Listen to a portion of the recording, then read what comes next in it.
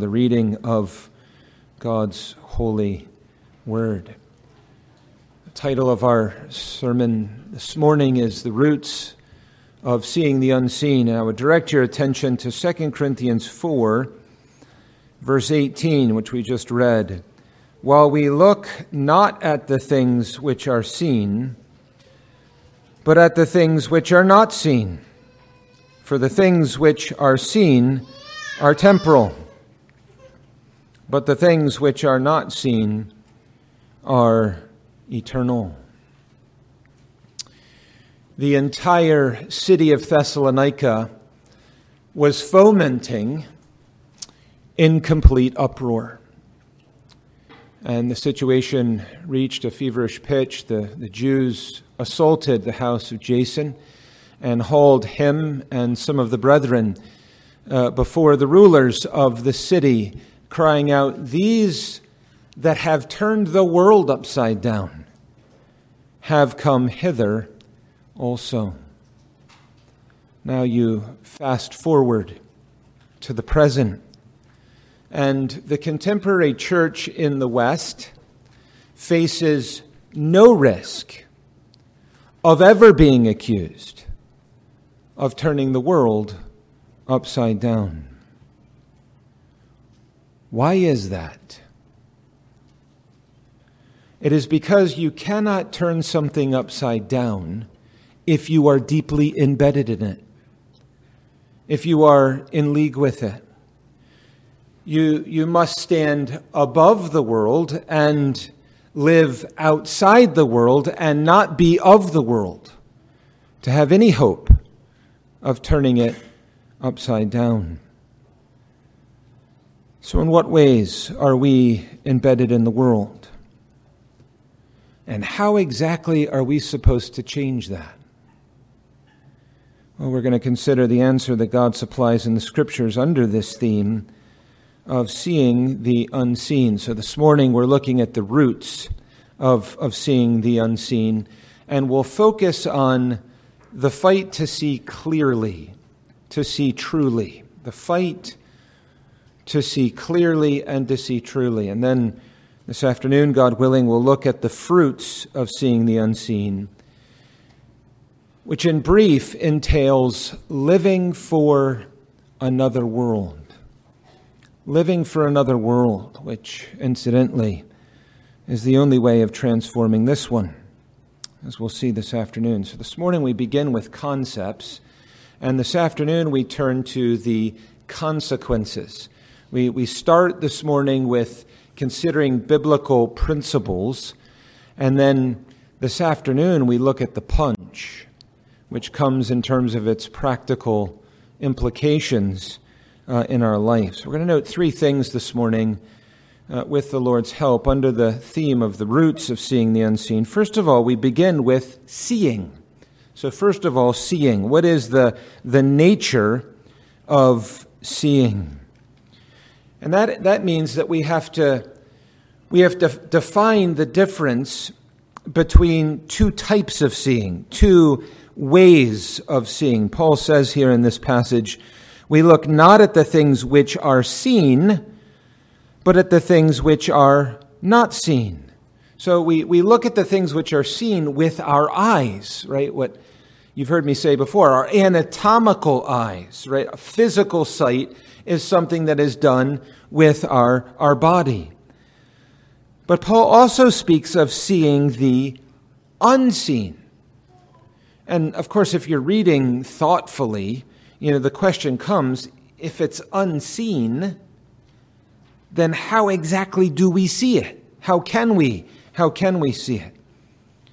Well, whereas the first type of seeing is done with the body, with our eyes, this seeing the unseen is done with the soul.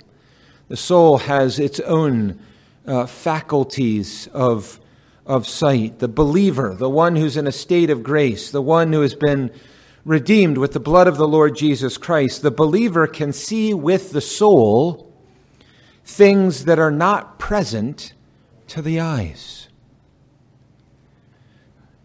By contrast, the unbeliever fixates only on what is seen with the physical eyes. And they are spiritually blind to the unseen saving realities. In Paul's first epistle to Corinth, in chapter 2, verse 14, we read, "The natural receiveth not the things of the Spirit of God, for they are foolishness unto him, neither can he know them, because they are spiritually discerned." And so that the unbeliever, left to themselves, is left with this inability to see. They're blind. And what does that result? That yields ignorance. It means that they are ignorant to a vast body of knowledge, a vast body of reality. And so we grope by nature. We grope about in the pitch blackness of the darkness of our own souls. And we desperately need to see. And so what does the Lord do? The Lord comes and he provides what those in darkness need. He provides light. He provides light, first of all, outside of us. He brings us his word, which is a light to our feet and a lamp to our path. And then to the believer, he also provides light inside the believer by enlightening or illuminating their minds in their effectual calling. And this work of God's grace produces faith, hope, and love, each of which sees something, right? Faith sees by believing what God has revealed in his word. Hope, too. Hope is the vision, if you will, of confident expectation. It's a sight, the vision about what is absolutely certain regarding what God has promised. And love, too. Love looks on with sheer delight, enters into the enjoyment of what God has disclosed, and longs for more. But in all of this, the Lord Jesus Christ is at the dead center. He's at the center, and in a sense, of course he's at the center, because he's at the center of the Word. He's at the center of the Holy Scriptures. And he's at the center of heaven, which is revealed to us, which we're told about in the Holy Scriptures as well. And so the Lord Jesus Christ, preeminently, he is the object of faith, he is the object of hope, and he is the object of love. And with the eyes of the soul, through faith, hope, and love, the believer looks upon him in all of these respects. And so faith, you think of faith. Faith is the eye of the soul. You know, we read in chapter 5, verse 7, "For we walk by faith, not by sight." And so by the work of God's saving grace, the believer has, if you'll allow me to say it, the believer has spiritual superpowers. Superpowers of perception. That is, the supernatural ability to see what is invisible with their souls. And yet, though it is unseen, though it is invisible, though it is unseen, faith is actually seeing what is. Faith is not, looking at some reflection of what is. It's actually seeing what is. It's seeing reality itself. Hebrews 1, faith is the substance of things hoped for, the evidence of things not seen. You think of the example of Elisha's servant.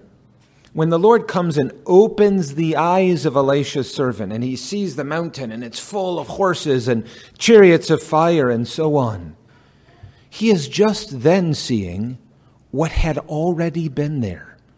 He was enabled to see reality, to see what is, what had already been there, but he had not been able to perceive. And so there are these two ways of seeing, and really these two ways of seeing correspond to the difference that the Bible describes as earthly mindedness on one side and spiritual mindedness or heavenly mindedness on the other. These two types of seeing correspond to these. To be earthly minded means for our minds to be glued to the earth, to be thinking about, seeing, and preoccupied with the things of the earth. To be spiritually or heavenly minded is to be exercising our souls to see the unseen, those heavenly realities and what is spiritually perceived. You think of the interchange with Jesus and Thomas after the resurrection. In John 20, verse 29, Jesus said unto him, Thomas, because thou hast seen me, thou hast believed. Blessed are they that have not seen and yet have believed. And then you go to 1 Peter 1, verse 8, speaking of Christ, whom having not seen, ye love, in whom, though now ye see him not, yet believing, there's faith, ye rejoice with joy unspeakable and full of glory. Well, the Lord does more. The Lord has provided his people with means for seeing. He's provided us with means for seeing. In other words, he's furnished us with spiritual spectacles to aid our ability to see more clearly, to see more truly. It's like, a microscope, which enables you to see things up close that are small, or a telescope, which enables you to see things which are huge but far away. Both of those reveal what is beyond the naked eye. The Lord's given us means, spiritual spectacles to help us see. And the first, of course, is the Word, Holy Scripture. Faith cometh by hearing, and hearing by the Word of God. And so we sing in Psalm 119, open thou mine eyes, that I may behold wondrous things out of thy law. This whole idea of concentrated contemplation, the biblical idea of meditation, is utterly indispensable to spiritual discernment, to being able to see clearly. We need to, as you've heard me say more than once, we need to slow down in solitude. Not to be rushing in a hurry, not to be skirting over things, but to slow down in solitude. Use the means God's given to us. As you know well, promises in the Word are windows through which we see the promiser. Enable us to see. And Christ remains both the promiser and the thing promised. It's his promised presence that lies at the heart of all that is promised, both in this world and in the world to come. His presence, the ability to see it spiritually. He's also given us the sacraments we call the visible Word. Right, in the Lord's Supper, God has appointed, for example, he's appointed bread and wine. And we can engage these with our physical senses. We see the loaf of bread. We see the wine in the cup. We can smell it. We can taste it. We touch it with our lips, our mouths, and so on. But that's not all that's happening at the Lord's table. As you well know, the communicants at the table are actually called to discern the Lord's body. Right? The spiritual engagements at the table are not just carnal. They're not just physical. We look beyond the physical elements to the spiritual and often felt presence of the Lord Jesus Christ in the supper. We see what is unseen as he opens the eyes of faith in the supper, and we feed upon him by faith, so that while we have bread in the mouth, we have Christ dwelling richly in our hearts. And so there's a set of spectacles to help us. We also have prayer. And this is one that may surprise you. We don't think of prayer as a means for seeing. But the Bible says that it is. Prayer is not just directing our voice to heaven. It is lifting our eyes in faith to heaven. Right? Prayer draws us upward, beyond what is seen, to the unseen. Prayer glues our gaze on the one who is invisible, as is described with Moses in Hebrews 11. What's that mean? Well, that's actually helpful, because that means that prayerlessness, a lack of prayer, prayerlessness is actually equivalent to the perpetual gaze on what is seen. It's a life spent only looking at what is seen. It also helps us with hypocrisy, because hypocrisy is lifting up our voice without lifting up our eyes, the eyes of our soul, to the Lord. We sang in Psalm 25, it opens in verse 1, "Unto thee, O Lord, do I lift up my soul." And we sang verse 15, "Mine eyes are ever toward the Lord."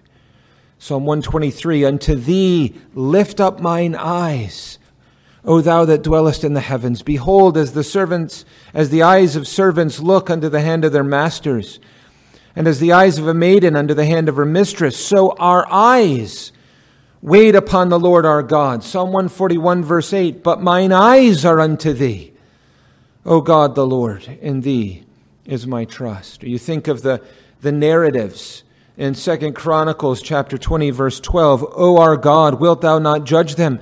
For we have no might against this great company that cometh against us, neither know we what to do, but our eyes are upon thee." It's a means of seeing. And this alters, of course, the focus of our prayers, because if the eyes of our soul are riveted chiefly on the unseen God of glory in heaven, then we understand the logic of the Lord's Prayer and we concentrate where it concentrates.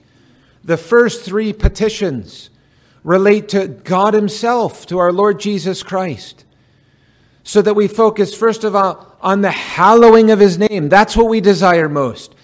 Priority number one, Lord, hallow thy name in thy worship, in the preaching of the gospel and the spread of the kingdom. Thy will be done, thy kingdom come. And then we turn to the things that pertain to our needs, which furnish us with what is necessary to pursue those first priorities that the Lord gives to us. It explains, as we've been seeing in Hebrews and will continue to see in Hebrews, the nature of New Testament public worship, right? We have Rome, and Rome is the polar opposite of what the Bible teaches. Rome comes in its worship, and it's sensual, and it is earthy, and it is tangible, and they have their icons, and they have their paintings, and they have their statues, and they have their incense, and they've got all of the other priestly things that go with that. They're beautiful ornaments and vestments and apparel and their instruments and all of the other things. What's going on? That worship pulls in the opposite direction from what God intended. It pulls us downward to the material, the sensate, the earthly things. Whereas New Testament worship, in its simplicity and purity, in its spirituality, is adorned with plainness. It's bare. Why? Because all of the focus of New Testament worship is upward. All of the focus is on Christ, our high priest. All of our focus is on the heavenly things. We want our gaze in the ordinances drawn upward, not downward. If you need to be convinced of the wickedness of Roman worship, go read Deuteronomy 4. And you'll find yourself, as a result, persuaded thoroughly. We said that hope has a vision of confident expectation as well. Romans 8, verse 24, "For we are saved by hope, but hope that is seen is not hope. For what a man seeth, why doth he yet hope for?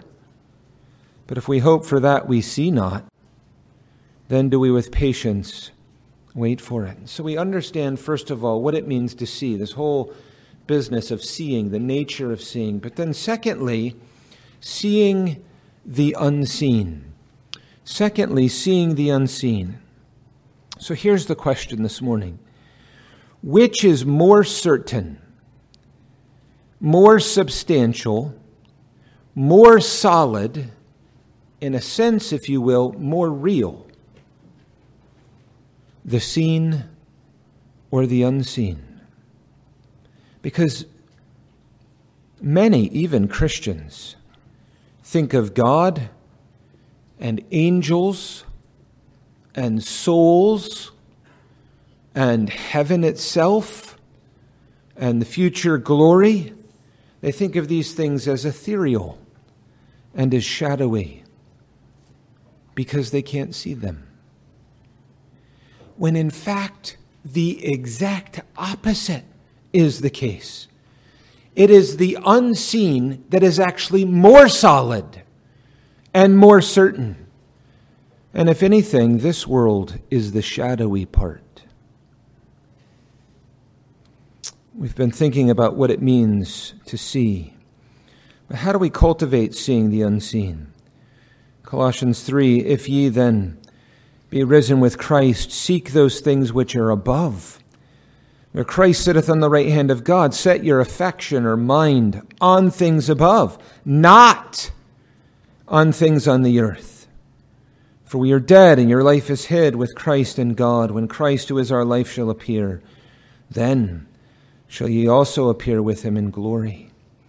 We're to set our minds on things above. We're to seek those things that are above. So what is above then? What is that? What are these things that are above? What is unseen? What is invisible? What does it mean to be seeing the unseen? Here we're told it's heaven. That we're to be setting our minds, our affections, and seeking those things which pertain to heaven. And at the center of heaven is the Lord Jesus Christ himself. And so, like with Moses, we see him who is invisible. Heaven is the enjoyment of God, which, my friends, is infinitely better. The enjoyment of God is infinitely better than anything that can be found in this world. We sing it in the words of Asaph, whom have I in heaven but thee? There is none upon the earth that I desire beside thee. Right? Everlasting life starts right now, as you know, not when you die. And so the heavenly focus starts right now. The believer is seated in the heavens. And so the present satisfaction of the soul must be in the enjoyment of God. Right? He is the object of true joy. That's what you see with Moses and David and Christ himself and the Apostle Paul, end to end throughout the Holy Scriptures.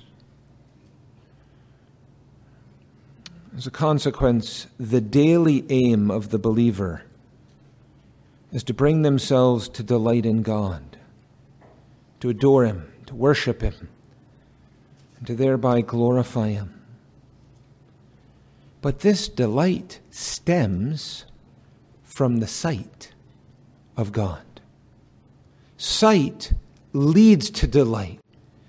But I could stand here all day long and tell you, you have to delight in the Lord, and he needs to be your chief joy, and this needs to be your chief business. But if you haven't had a sight of him, you'll never delight in him. And so for the unconverted, the call is to come, and by the work of God's grace, to look away unto the Lord himself and to lay eyes of faith upon him who is able to save to the uttermost. And for the believer, it is the daily grind, the fight that we're engaged in to see clearly what God has revealed of himself. And so the spiritual disciplines, things like our Bible reading and prayer and meditation and fasting and singing the Psalms and so on and so forth, the spiritual disciplines are never ends. Right? They're not the thing that you put on your to-do list and then check them off like you're checking other things off your to-do list. They are means to something greater, to delighting in the Lord Jesus Christ. Augustine spoke of, quote, joy over Christ, in Christ, with Christ, following Christ, through Christ, where Christ dwells. We behold the glory of all that God is, in his love, in his power, in his wisdom, in his truth, in his holiness, in his goodness, and we could go on all day, as you well know. And each of these opens up a whole nother world.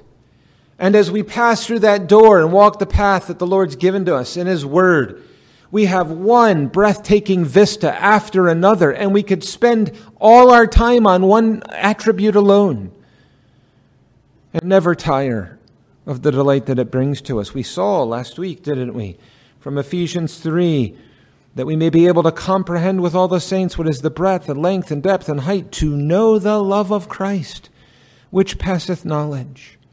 We saw that Christ's love is inexhaustible, that we can't plummet the depths of knowing the unknowable, of comprehending the incomprehensible. And the point is that this saving, this all-absorbing sight runs away with our hearts. Runs away with our hearts. Right? It captivates our affections. It preoccupies our minds. The question is, can you see it? Can you see Him? Because if you can, you'll know something of that engine, that furnace burning within the soul, how Christ's love does constrain us. That He who died, and we who died with Him, would no longer live for ourselves, but would live wholly and entirely unto Him who hath died for us. We so often stumble and fall because of our failure to see. Our failure to see Him clearly. To see is to love. And that produces the desire to give all, to withhold nothing. Some of you may be nodding inside yourselves, and yeah, sure, this is true. I can see it. It's what the Bible teaches. But be careful, my friends. Falling in love with the idea of loving Christ should never be confused with actually loving Him. You can fall in love with the idea of loving Christ. There's something rousing and stirring in us. It's not the same as actually loving Him. You know, some might say, well, I know what this is like. It's like falling in love with someone you've never met in person. It happens, right? People begin in correspondence, and they're in different locations, and they're writing letters in the old days back and forth to one another. And they end up falling in love and eventually getting married. But that's actually not a good illustration of what we're talking about at all. Because it's not so with the Lord Jesus Christ.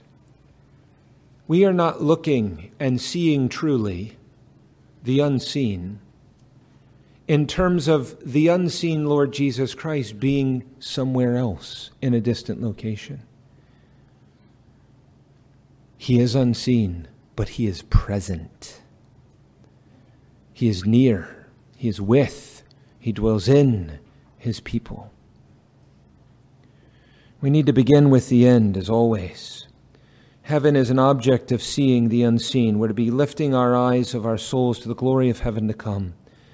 Our destination, which for the believer is heaven, determines our direction in this world. You know it when you left for church this morning. You either turned right or left, or went straight. And what you chose to do was determined by where you were going in this building.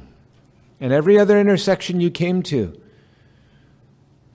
what controlled the decisions you made in those intersections was the destination.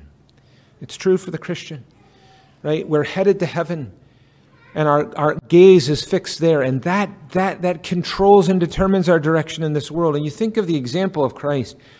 You know, in Hebrews 2, we have looking unto Jesus, who is the author and finisher of our faith. And that's helpful, right? Because it's speaking about seeing. We're looking unto Him, the one who is the originator and the completer of our faith. But it goes on to say, who for the joy that was set before Him endured the cross, despising the shame, and is set down at the right hand of the Majesty on high. Notice the language.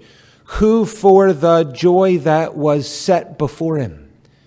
So what's happening in Hebrews 12:2 is we're being told, looking unto Jesus, look to Jesus, who is looking at something. Look at Him. Look to Him. What was He looking at? He had the joy that was set before Him. The joy, the glory that was to come was in constant view of the Lord Jesus Christ. The Lord Jesus Christ held up before his face, if you will, the joy of glory that was coming. So too, we are to look past the cross to the crown. We remember that the way up is the way down, that when you're hiking, you're standing in one place and you look over to the peak you're going to, you realize I have to go down into that ravine, down into that valley in order to get up there. It's true spiritually. The cross must be endured, but it is endured by the sight of the joy. Right? The cross and the crown. As we saw recently in Hebrews 8, the cross and the crown are not worthy to be compared. Right? The sufferings of this present life, cross, are not worthy to be compared with the glory that shall be revealed in us, the crown. The joy will be incomparable. And so seeing the joy transforms how we see the cross. Can you see it? We need this sight of the unseen. We need to see the glory that's to come. We need to be able to see the joy of all that the Lord has promised for his people in the sight of God through the face of the Lord Jesus Christ. We need to see the resurrection. We need to think about the resurrection, meditate upon the resurrection, and see it and know it and hold it with complete confidence, so that I know that these hands and feet and so on, they will be raised. It is so certain to me that it is as or more certain than the fact that these hands are here right now, that I can move them, that the feet are feet I can stand on, and so on. That's what we saw in Job. Job was seeing from a way off, clearly and confidently, the unseen. The end of Job, which we read earlier. And though after my skin worms destroy this body, yet in my flesh shall I see God, whom I shall see for myself. Mine eyes shall behold and not another, though my reins be consumed within me. Right? The believer looks at what the Bible says in Matthew 13. Then shall the righteous shine forth as the sun in the kingdom of their Father. At the resurrection of the dead, when God's people's bodies are raised, united with their sinless souls, we can't look at the sun. We'll be blinded by it. When Paul was struck down on the road of Damascus, a light shined from heaven that was brighter than the sun, and it blinded him. The Lord's people will shine like the sun on the last day. The glory is unimaginable to us that will be seen in us and through us. Daniel 12 says the same thing.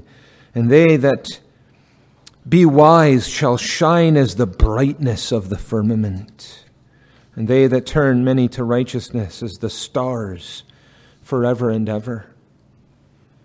But what do we know about this world in the future? What's going to happen to this world? The Bible says it's going to be burned with fire. It's going to be purified. It is, in the language of the New Testament, passing away.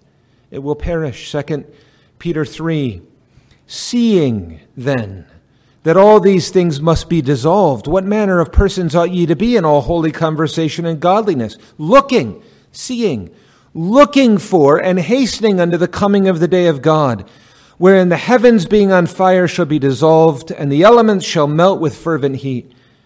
Nevertheless, we, according to his promise, look for new heavens and a new earth, wherein dwelleth righteousness. Wherefore, beloved, seeing that ye look for such things, be diligent that ye may be found of him in peace, without spot and blameless.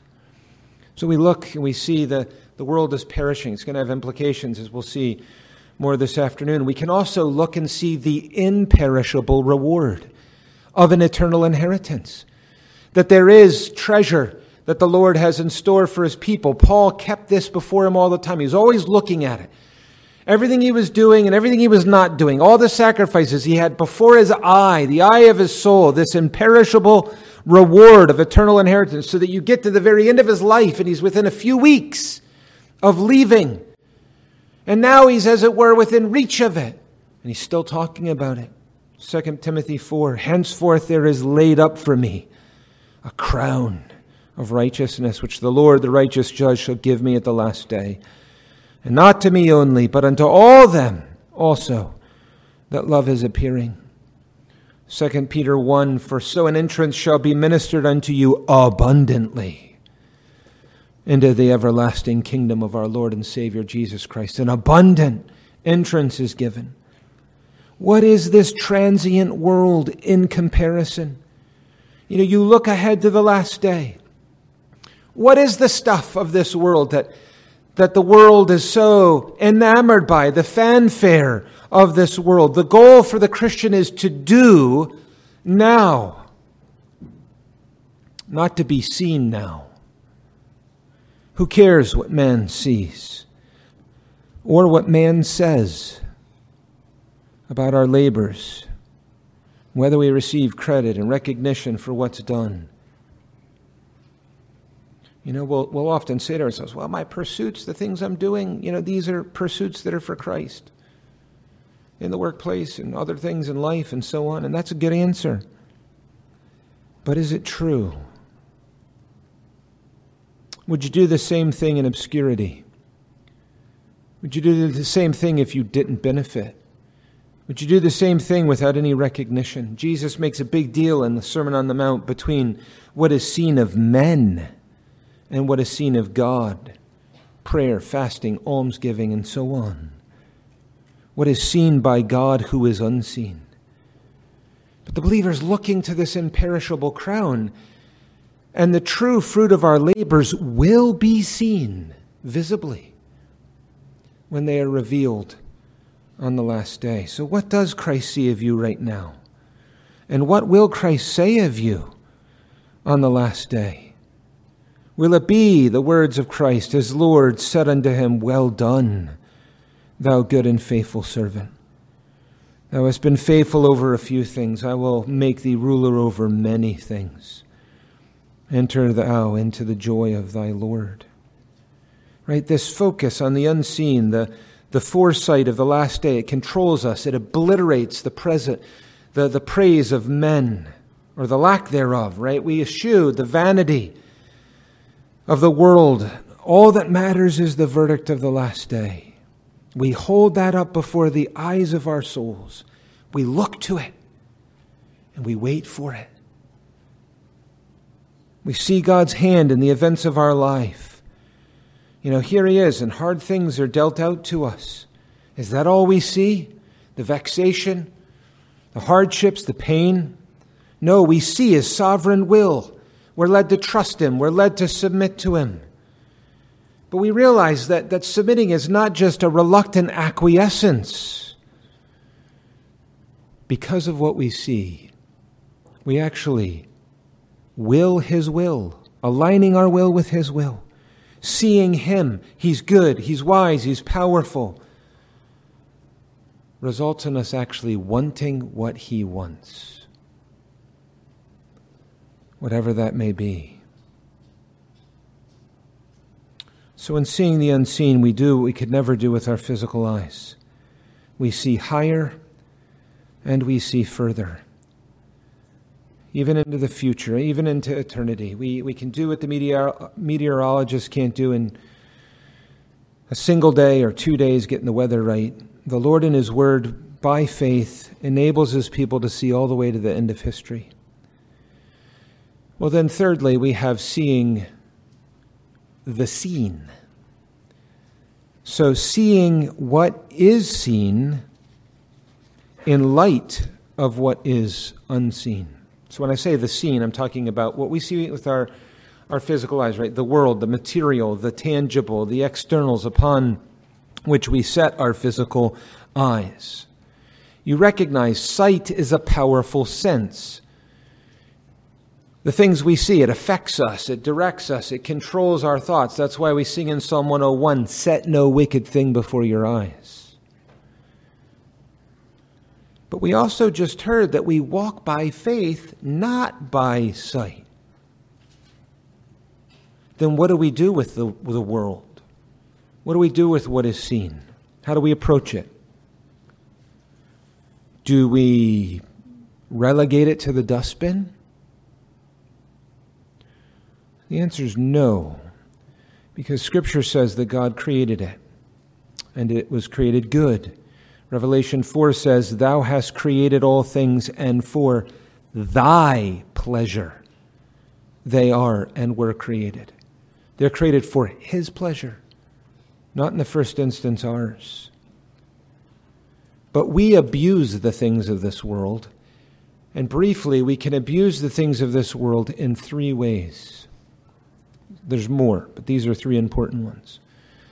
The first problem is foundational, is fundamental.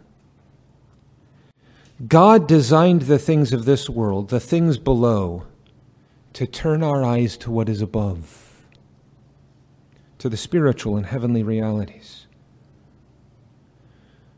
So we need to use what is seen as God intended.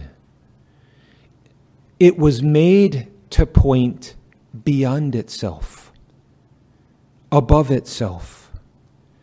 In other words, the created order, this world, is a window, not a wall. What does that mean? It means that we are not to look at what is seen, but we are to look through it. Not to look at it, but to look through it. So that even what is seen serves as a springboard to what is unseen. Our interface with the things of earth actually feeds our spiritual mindedness. Everything we see should draw us to what is unseen. The Bible says so, Romans 1. For the invisible things of him from the creation of the world are clearly seen, being understood by the things that are made, even his eternal power and Godhead. The seen draws our eyes into the unseen. Psalm 19, the heavens declare the glory of God. The firmament showeth his handiwork. Day unto day uttereth speech. Night unto night showeth knowledge. You go to Job 12, and we're told, Ask now the beasts, the fowls, the earth, the fish, for they will teach and tell and declare unto thee. Things of this world are to point us. The things that are seen are to point us to what is unseen. Christ's parables illustrate this. You've heard me say it before, and I get it from Edwards. Jesus wasn't just saying, okay, here's the lilies of the field, here's the sparrow, here's the water and bread and other things, and now let me think of a creative analogy to use this to teach a spiritual thing. Jesus was actually pulling it out what God had put into those things. The truths that God had created them with. They were created to turn the mind to spiritual things. Well, we sinfully sit on the surface. Our senses, they pull our gaze downward. But the world is not a wall. It is a window through which we look upward, beyond the heavens. We don't look at them, we look through them. One of the best illustrations of this in the whole history of Christian literature is John Broad of Haddington's Christian Journal, which Grange Press will be reprinting. Phenomenal. A whole book, easy reading, where he basically takes you through all the details of daily life and turns every object into something that brings your heart to heaven, illustrating what this looks like. Well, the second abuse. The second abuse, which flows from the first, is inordinate affection for the things of this world. If you're looking at them without looking through them, they will become the object of your desire. But this world cannot take the place that belongs to God alone. It'll result in earthly mindedness, which is death. That's the word God uses. Earthly mindedness is death. Our senses not only pull our gaze downward, they also can feed all of our carnal appetites. When we lose sight of the superior pleasures of what is unseen. And you know as well as I do, it is very difficult to break this vicious cycle. Well, what's it take, Pastor? We need a vision, a sight of something that is far greater, something far better. We need the we need the pursuit of preeminent pleasures, like we sing of at the end of Psalm 16. The sight of Christ, the sight of heaven, the resurrection, the glory to come, all these things, the realities of heaven at present, they teach us to avoid, like the plague, inferior joys. What we need is spiritual detachment from this world. This afternoon we're going to go into what that looks like. The detachment, mind you, the detachment of our head, the detachment of our heart, and then the detachment of our hand from the things of this world. Where your treasure is, there will your heart be also. People say, well, I want the world plus Christ. I want both. And so we'll like corral Christ into a little pin where he's manageable. And the Lord is saying, no, you can't have both. You can't serve two masters. It's one or the other.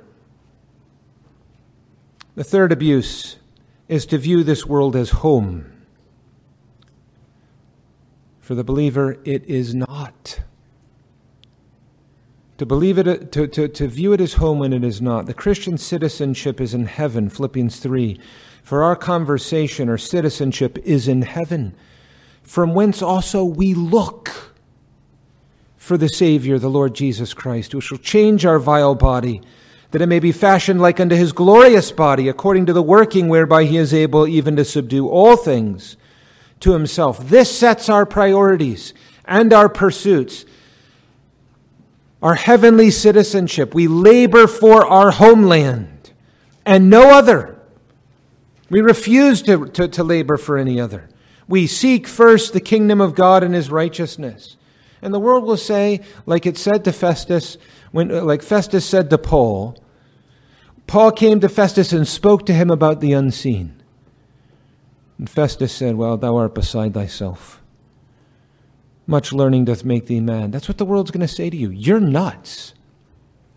You're nuts to think this way, to view your life and the world this way. But it's important. The believer's identity is shaped by being a self-conscious pilgrim, a foreigner, an alien, a sojourner. That brings with it a inescapable sense of disconnect.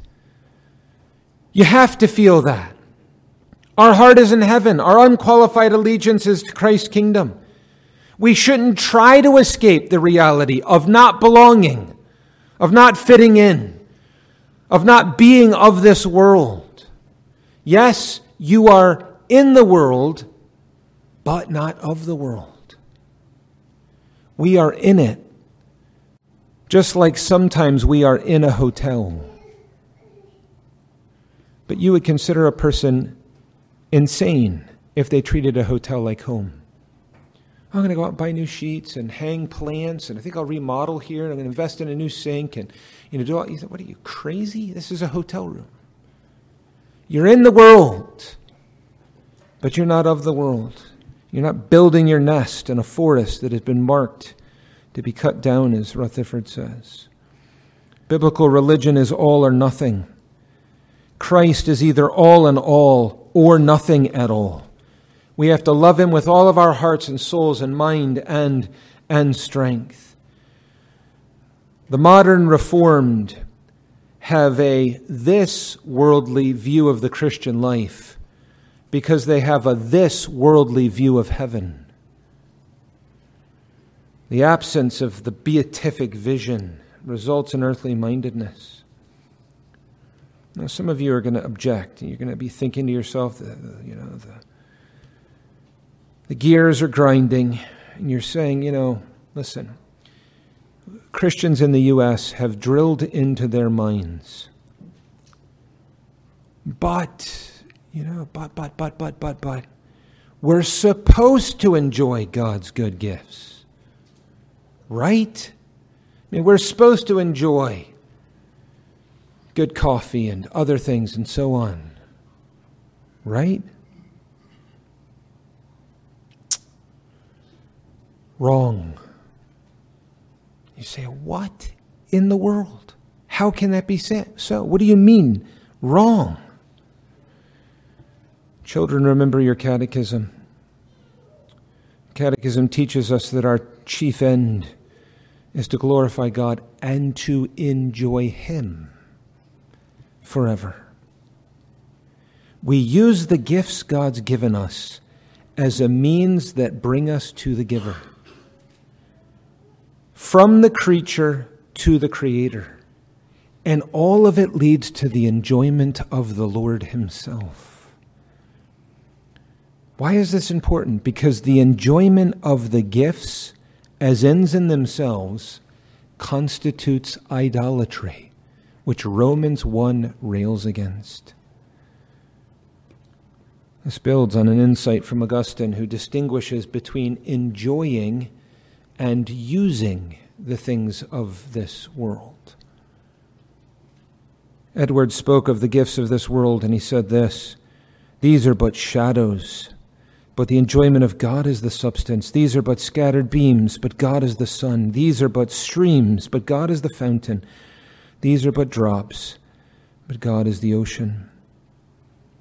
Some of you who are sharp are thinking to yourself, well, 1 Timothy 6 verse 17 says that God giveth us richly all things to enjoy. What about that? Well, let's not rip things out of their context. Go back and read the whole section, verses 17 to 19.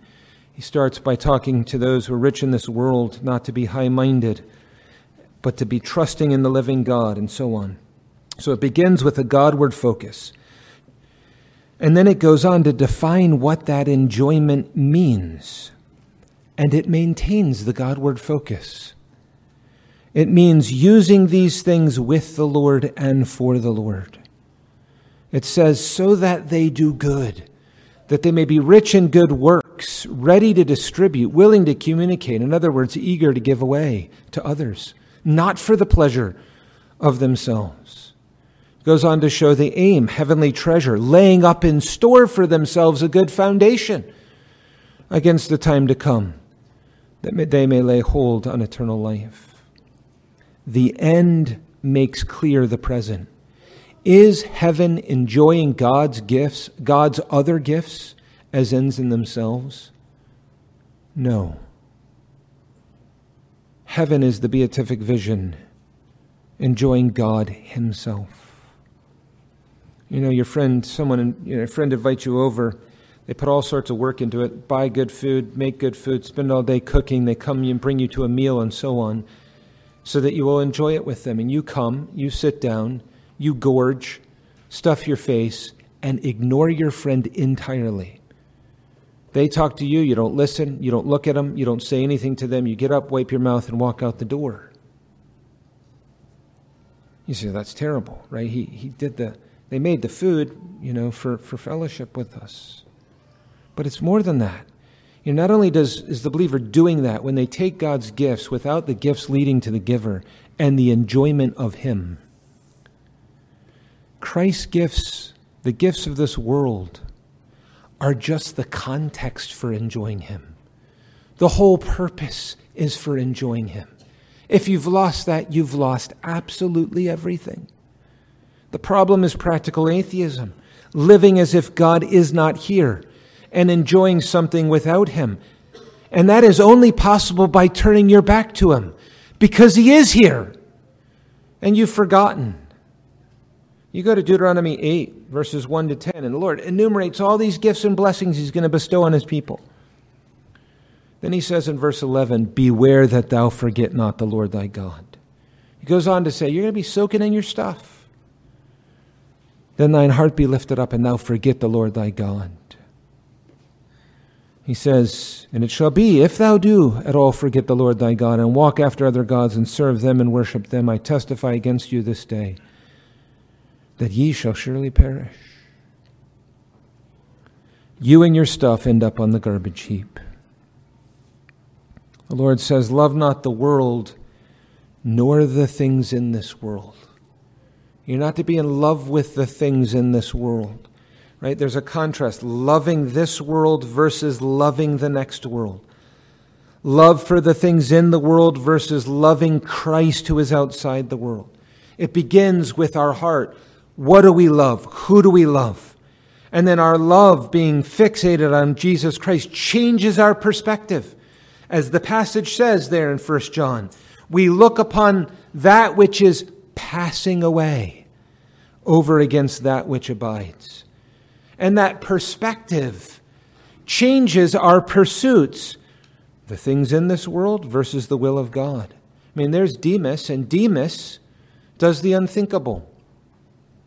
He forsakes Paul, having loved this present world, rather than loving the world to come. He turns his back on the light and runs into the darkness. He did not see as he ought to have seen.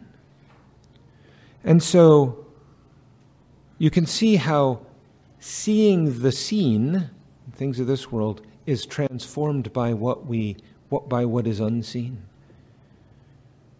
So that even the things of this world lead us in our thoughts to the things above the world to come, that which is unseen. Well, as I said, this morning we're merely considering some of the roots. The question is, what are the implications of this? I mean, what difference does seeing the unseen actually make? And some of the biblical answers may initially unsettle you, may even disturb you. They'll certainly stretch you. They stretch me. But with the blessing of God, they could also liberate and transform you. And so if the Lord spares us, we'll move from the principles to the punch this afternoon when we consider the fruits of seeing the unseen. Stand for prayer. Almighty God in heaven, the one who is infinite, eternal, and unchangeable, the invisible God, whom thy believing people look upon in faith, seeing him who is unseen. O Lord, grant that we would understand what it means to live as a Christian. Give us, O Lord, to live with our heads above the things of this world, for our hearts to be in heaven before our feet are found there. Give us, O Lord, the ability to see clearly, to see truly, to not be duped in unbelief, to not walk about in the murky darkness. Give, O Lord, that the unconverted would be brought by the Spirit to behold Christ, to see him who is crucified. Grant that thy people would be enabled to enjoy a sustained sight of the Redeemer. And help us, O Lord, as we work out what the Word says regarding the implications of these things to our life. We ask in Jesus' name and for his sake. Amen.